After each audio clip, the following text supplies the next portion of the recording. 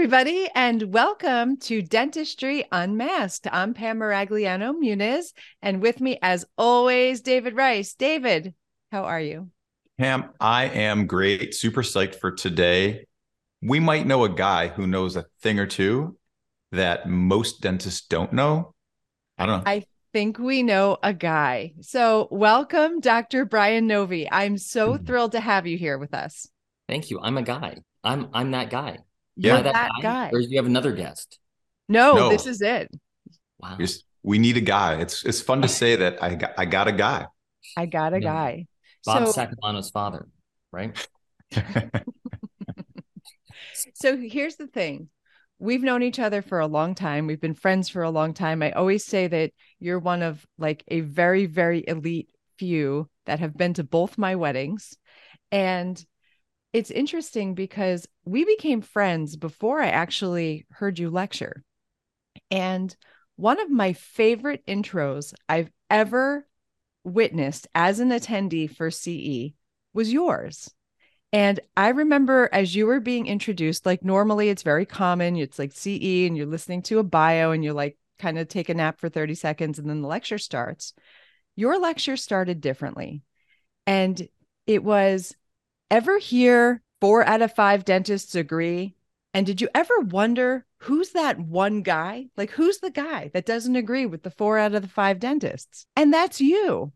You're that guy on a number of topics, more than I even realized. So let's talk about some things that are accepted in dentistry, but really have no foundation really behind them. Like accepted but unacceptable. Yes. Like uncomfortable that we're comfortable with. Yes. Yes. Okay. You're scaring me because you said this is unscripted, and even though we spent a dinner together planning for this, we never did discuss what we were going to talk about because I lost my phone. So then that whole evening. Wow. Okay. So for the audience, just so you know, this is completely unscripted. I don't really know what they're going to ask me. I thought we were going to talk about Pontics. We could. We And I was could going to talk ask you, about Dr. politics. Margoliano Moniz, what is the best Pontic material of choice? But we're not, so okay. And I'm not I've been pointing out, I'm not the fifth dentist. The fifth dentist is someone else. I'm the at all dentist. I'm one of the at alls. That's fair.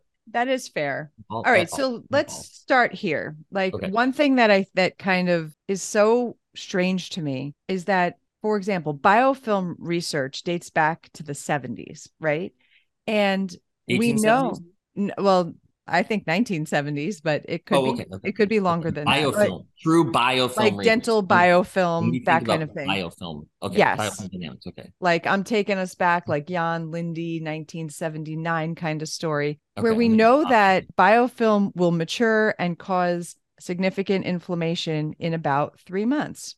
And this is something that's been stated in literature for decades now. Yet this one toothpaste commercial in the 50s said, go see your dentist twice a year. And we've made this 6-month prophy like gospel, like it's like accepted among people, dentists, hygienists, like across the board, when we're not even getting people healthier every 6 months. So I want to hear some things from you. So, for example, you've been kind of labeled maybe as somebody who doesn't get that excited about fluoride. Let's talk about why that might be the case. Whoa. Well, I was going along with you there. I was in lockstep with you. I felt like we were in a state of flow there. And I was thinking, this is going to be easy.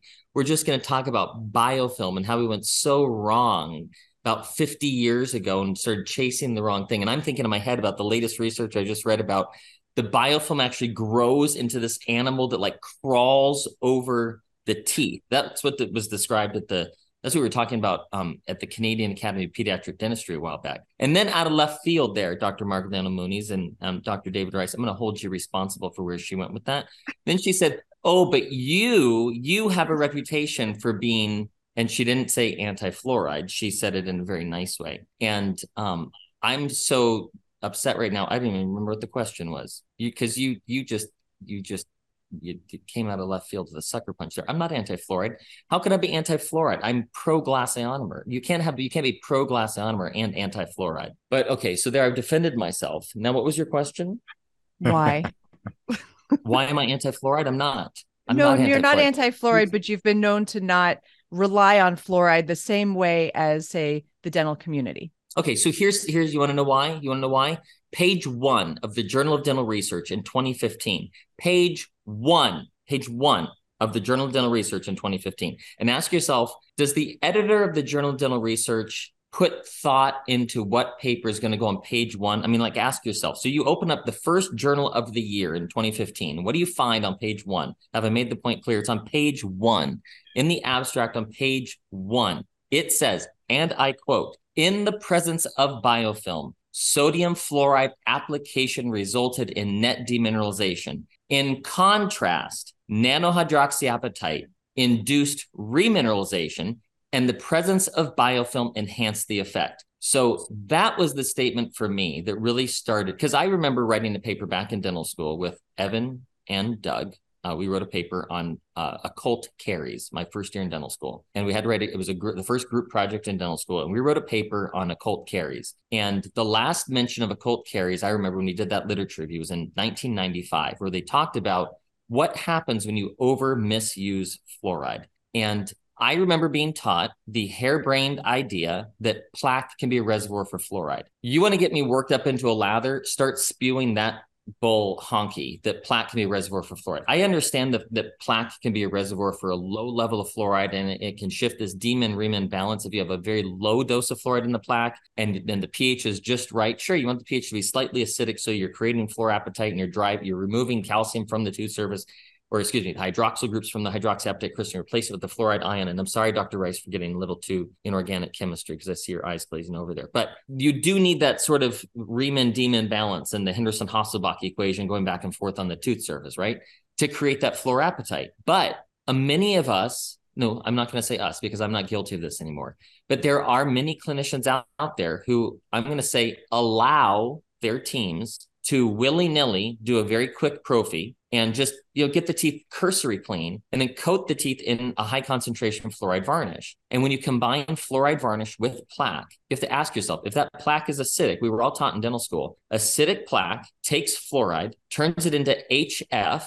transports it across the cell membrane of the bacteria in the biofilm. Those two ions disassociate from each other. The fluoride interrupts the enolase enzyme in the glycolytic pathway, so it shuts down glycolysis in the bacteria. And now you have this little extra proton hanging out in the cytoplasm of the bacteria, and that acidifies the inside of the cell. So now you've ruined the isoelectric point for all of the metabolic pathways inside of that bacteria, and you kill, if you don't kill it, you make this thing fail to thrive. So in dental school, we're taught fluoride crosses cell membranes as HF, but no one in class ever stopped to go, wait a second, isn't HF hydrofluoric acid? In what universe do I want to put hydrofluoric acid on a tooth? And yet we understand from a microbiological standpoint, that's what happens when you give bacteria fluoride, especially if they're acidic acidogenic bacteria. It turns that fluoride into hydrofluoric acid, which is exactly what it has to do in order for it to cross the cell membrane. But no one ever stops to say, well, then what happens when that bacteria is dead? What happens? Those protons and the fluoride don't ever get together again. Well, in 1995, we knew this was happening. It was published in the literature. This is what happens when you put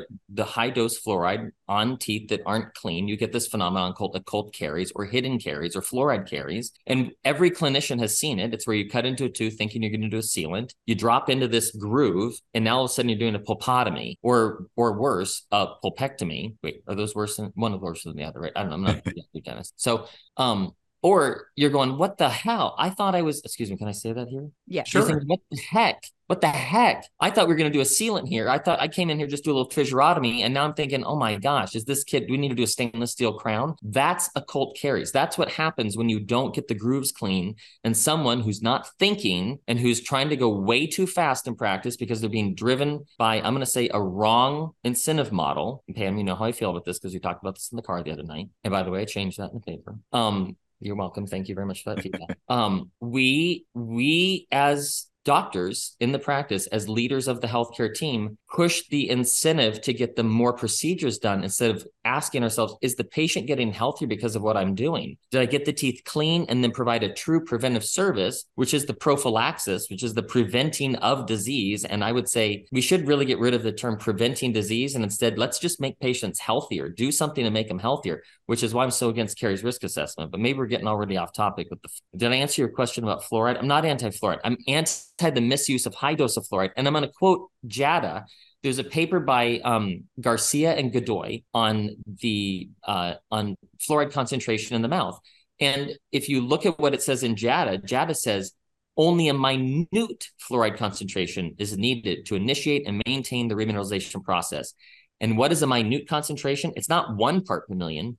It's 0.03 to 0.08 parts per million. Now, I talked to a fluoride guru chemist guy who really understands fluoride dynamics. And let me just be clear, I am not that guy, okay? I'm not that guy. But he explained to me, and I had never heard this before, and Pam, this is why I was late. This is why you were late getting home the other night, was because this guy was talking my ear off about fluoride. I'm like, you got to shut up with the fluoride numbers. I can't. But he was saying that actually the dose of fluoride that is actually put in the mouth, by the time it interacts with saliva and biofilm and all the other stuff, all the other biochemical and inorganic chemistry that's going on in the mouth, you're actually only getting 1/10 the dose. Now, I've never heard that before, but I find that very intriguing, because that kind of makes sense when you talk about 1 part per million in water works so well, and yet it trickles down into the scientific standpoint, 0.03 to 0.08 parts per million, which is about 1/10, right?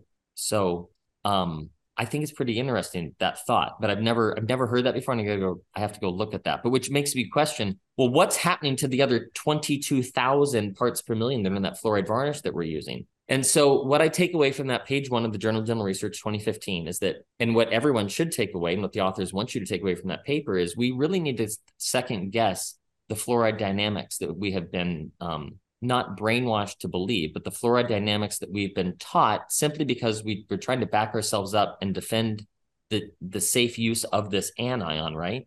Which I think we should have chased a different ion instead of fluoride, but we didn't. Well, the military did, but the general public did not. We can talk about that if you want. I don't know if you want to talk about that. But the idea of that 2015 paper in the Journal of Dental Research is that the problem is when you just apply sodium fluoride to the tooth and in the presence of biofilm.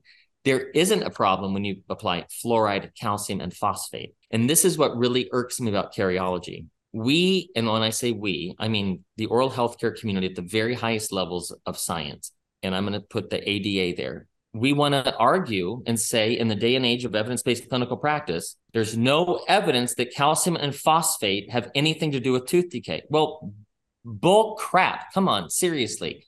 We all know that the tooth is losing calcium and phosphate, but then you have no randomized controlled trial that shows it. But people like me and Pam and Dr. Rice, I don't know where you fall on the spectrum of what preventive agents you use in your practice, if you believe in calcium phosphate technology. But I have documented cases in the peer-reviewed literature, thank you to Rella Christensen for challenging me to do it, documented cases showing when you remineralize teeth with calcium and phosphate, it works. I've got a 6-year-old who's now a 16-year-old who's been healthy ever since.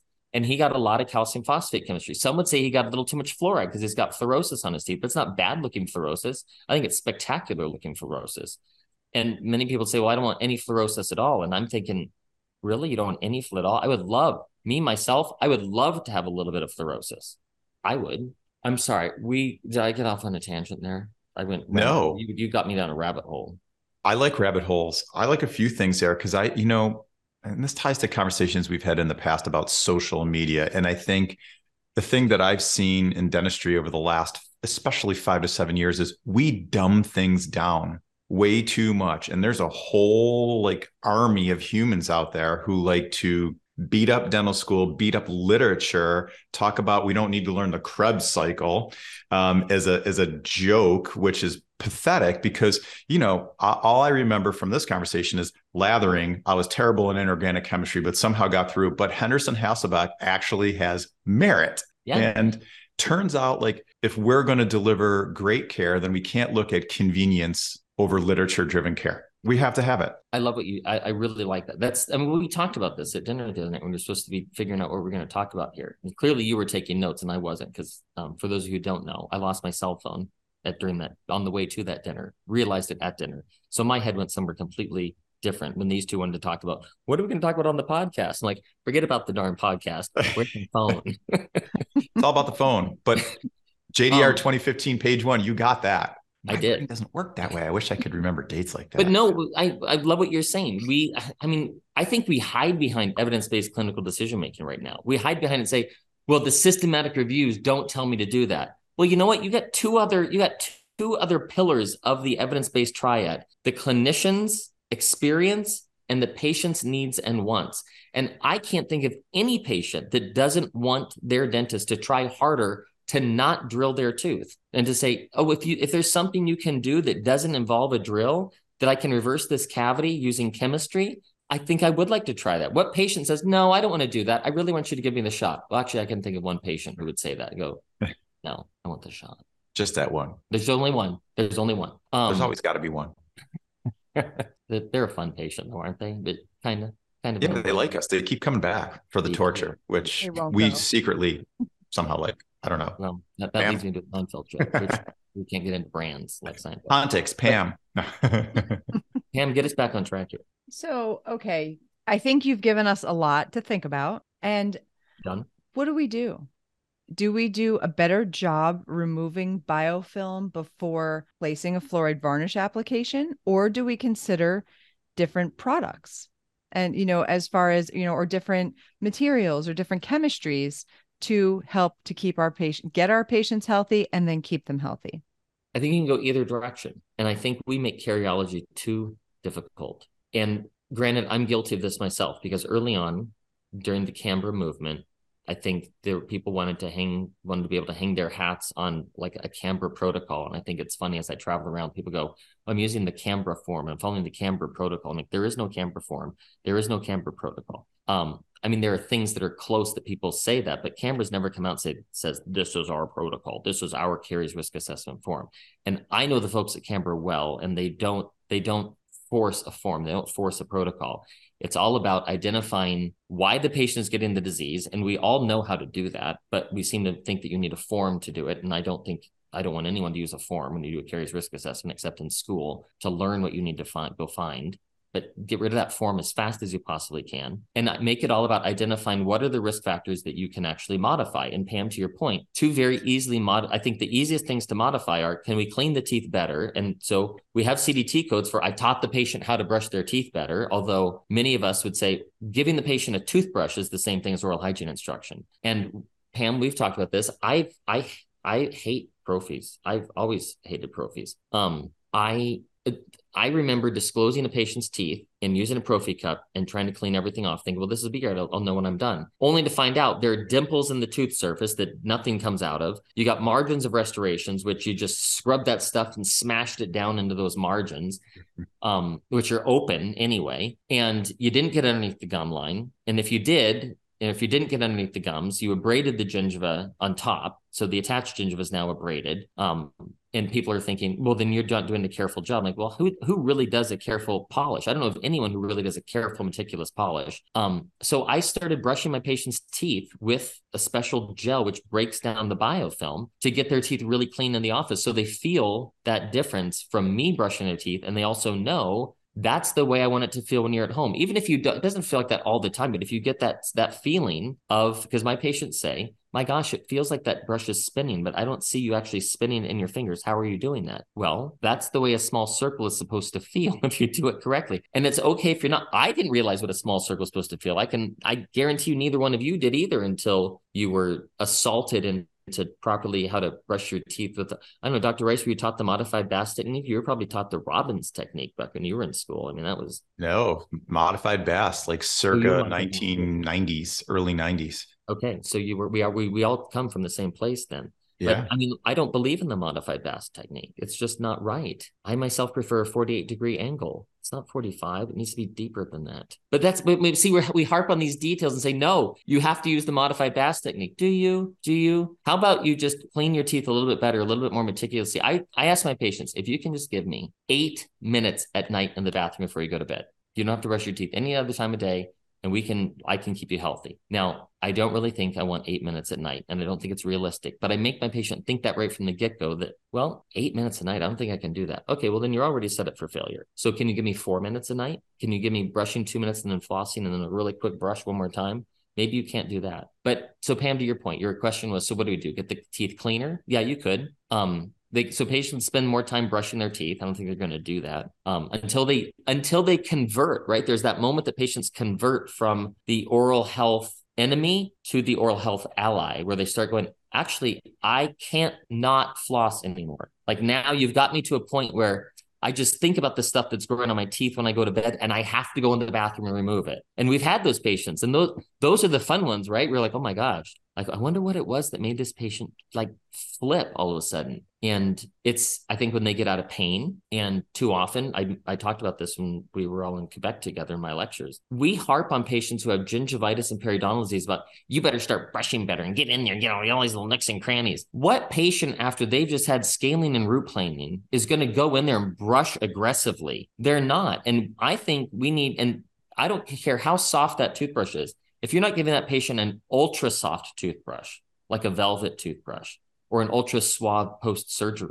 surgical brush or something. If you're not giving that brush to the patient to turn them on to toothbrushing so they don't have pain and tenderness when they brush, what hope do we have for them to actually continue the brushing habit and develop these really good home techniques that keep them healthy? So I think we can, and to your, again, answering your question, Pam, you could, if patients aren't going to clean their teeth really, really well and be meticulous, well, then we have therapeutics that we can give them that, well, if you're not going to get everything off your teeth, at least put this in there so that the biofilm that is left has things like some excess protein and excess calcium and excess phosphate, so that it buffers that plaque acid, which is inevitably going to be created. So you either get the teeth squeaky clean, which is difficult to do. Although I will say that there are some really cool tricks. I mean, have your patient suck on clove candy or cinnamon candy, and you will keep their mouth a heck of a lot cleaner, because those two candies with cinnamon oil and with clove oil in them, and I would imagine even cardamom candy,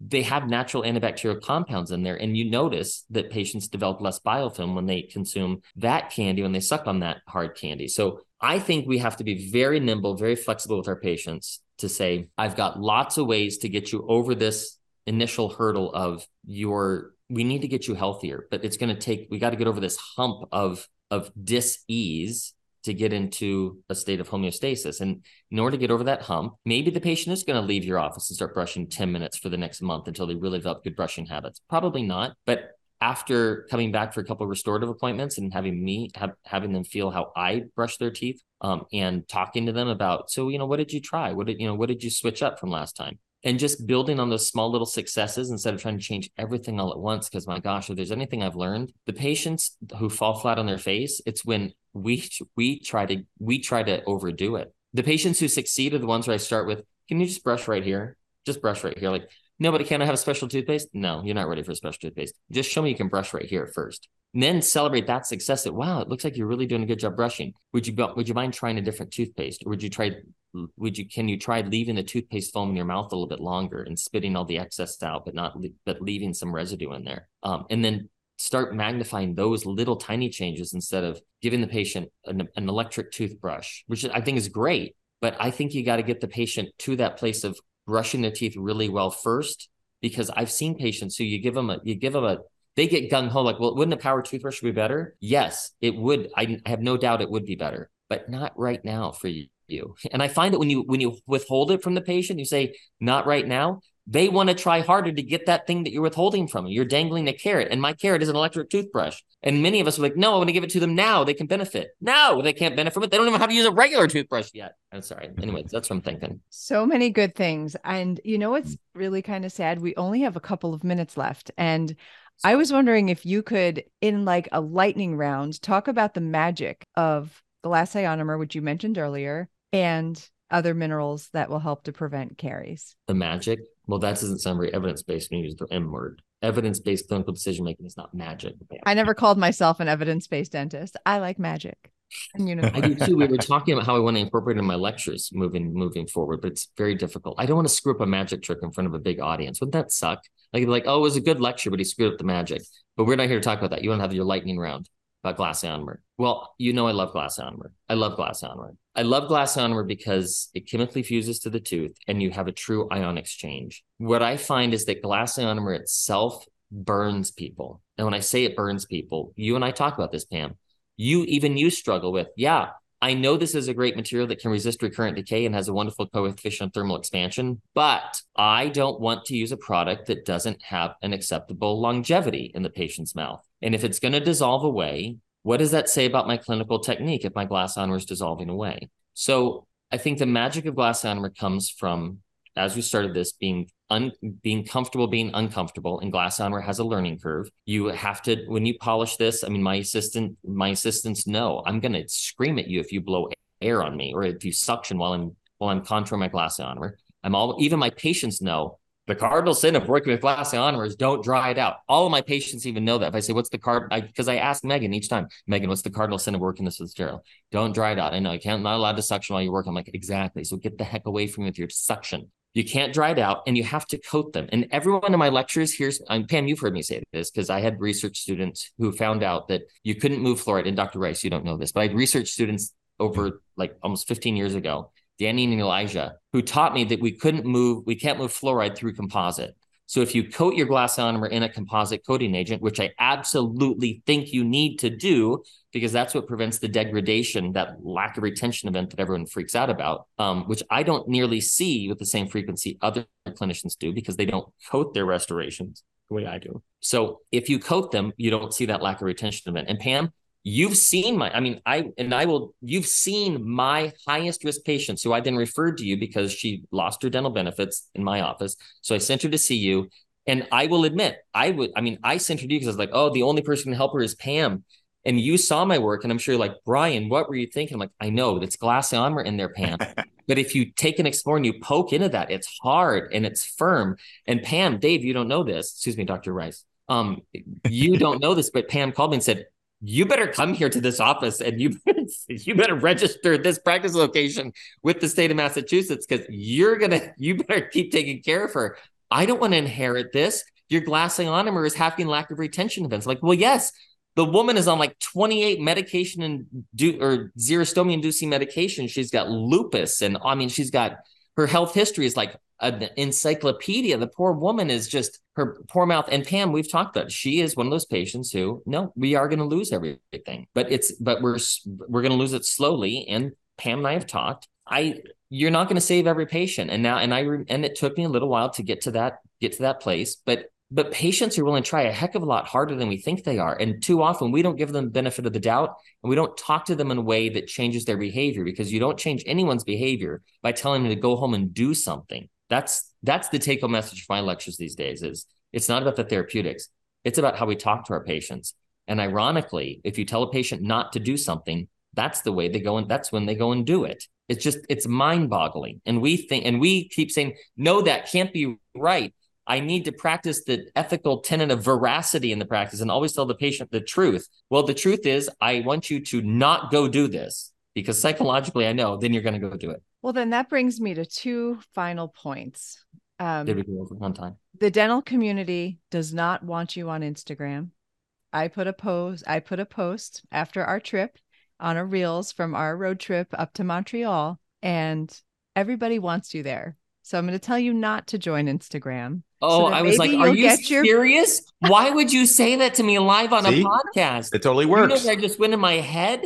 You just told me nobody wants me. You're like, so I'm going to get my ass on Instagram because we want you there. I don't want. Last thing I need is to be on social media, Pam. I'm working on my paper. You know my paper. I know the paper. I know. I read it to you. I read it to you the whole way home from Montreal. I know. I heard the whole thing. It's so. Were you driving, Pam? I was. Okay, then it had to be good, or you guys would have been in a ditch. No, not a ditch, not even close. It was an amazing paper, but 22 pages on early childhood caries. I'm just saying your friends miss you on social media, so it'd be delightful if you would join us on Instagram, number one. Number two, the question everybody really wants to know, they literally sat here with us for this entire time. Did you get your phone back? I did get my phone back through a very weird circuit. You were there, Pam. You were there, and you're setting me up. I'm just helping the people. They want to know. I can tell. They're Dr. like, Rice, did you hear the story of what happened? So how we got my phone back? Because I activated Find My iPhone, but because my phone was in airplane mode, which you remember because it was in airplane mode when I text messaged my mother from the bar to say I'm safely in Montreal with Pam. It pinged when it got back into the Wi-Fi range of the hotel, and I went running down the cab line asking each cab driver if they had my phone. And sure enough, I go up to this guy and it wasn't getting the missing text message that says this phone has been lost. Please bring it back to the Intercontinental Hotel. Leave it with the concierge. Leave your contact information for a large Venmo reward. The guy didn't even see that. He had no idea because it wasn't getting any messages because it was in airplane mode. But then my phone pinged me that it was outside the hotel. So Pam and I go running out onto the streets of Montreal. I'm like, it's around here somewhere. And she's like, where, Brian, your phone is gone. We need to go home. I have to practice tomorrow. I have patience tomorrow. I was like, my phone is here, Pam. My phone says it's. So I just went down the whole line of cabs, knocking on windows. And sure enough, this guy who didn't look anything like the way I remembered him, and his cab was a different color than I remembered. But I said, do you have my phone? He goes, yeah. I was like, you have my phone? He goes, yeah. I was like, you have my phone? He goes, yeah. And he's looking around his car, rummaging through everything. And then he just hands me my phone. It's like, oh my God, it's my phone. Crazy, right? And if I hadn't been late to meet you, Pam, and I was like 2.5 hours late to meet you to go home, we would have completely missed it because he wouldn't have been there at all with my phone. And we would have left and he would have driven up and been sitting there and we would have never pinged. So I'm telling you, the universe, that trip to Montreal, it was an amazing trip. Oh, it was brought the three of us together in that restaurant for me to lose my phone. Wait a second. I wouldn't have even lost my phone if it weren't for you. True. So the butterfly never mind. effect. Never mind what I just said. It's your fault because you didn't check the backseat of the cab when we got out. That was me. I'm sorry. Or as Pam said, you just let us take an Uber, but no, you had to hail a cab on the streets of Montreal. It happens. It happens. It was Thank all. This was awesome. I got my phone. I got my phone back. Montreal is a great place. Those cab drivers are awesome. Great city, great people, great episode. Pam, you want to take us home? Because I learned a lot. I actually made 2 pages of notes. No oh my gosh. kidding. I know. I always learn something when I hang out with you, Brian. Thank you so much. This was amazing. I appreciate your time. I know just to anticipate the invitation back because we're certainly going to want to have you back. So love you. Thank you.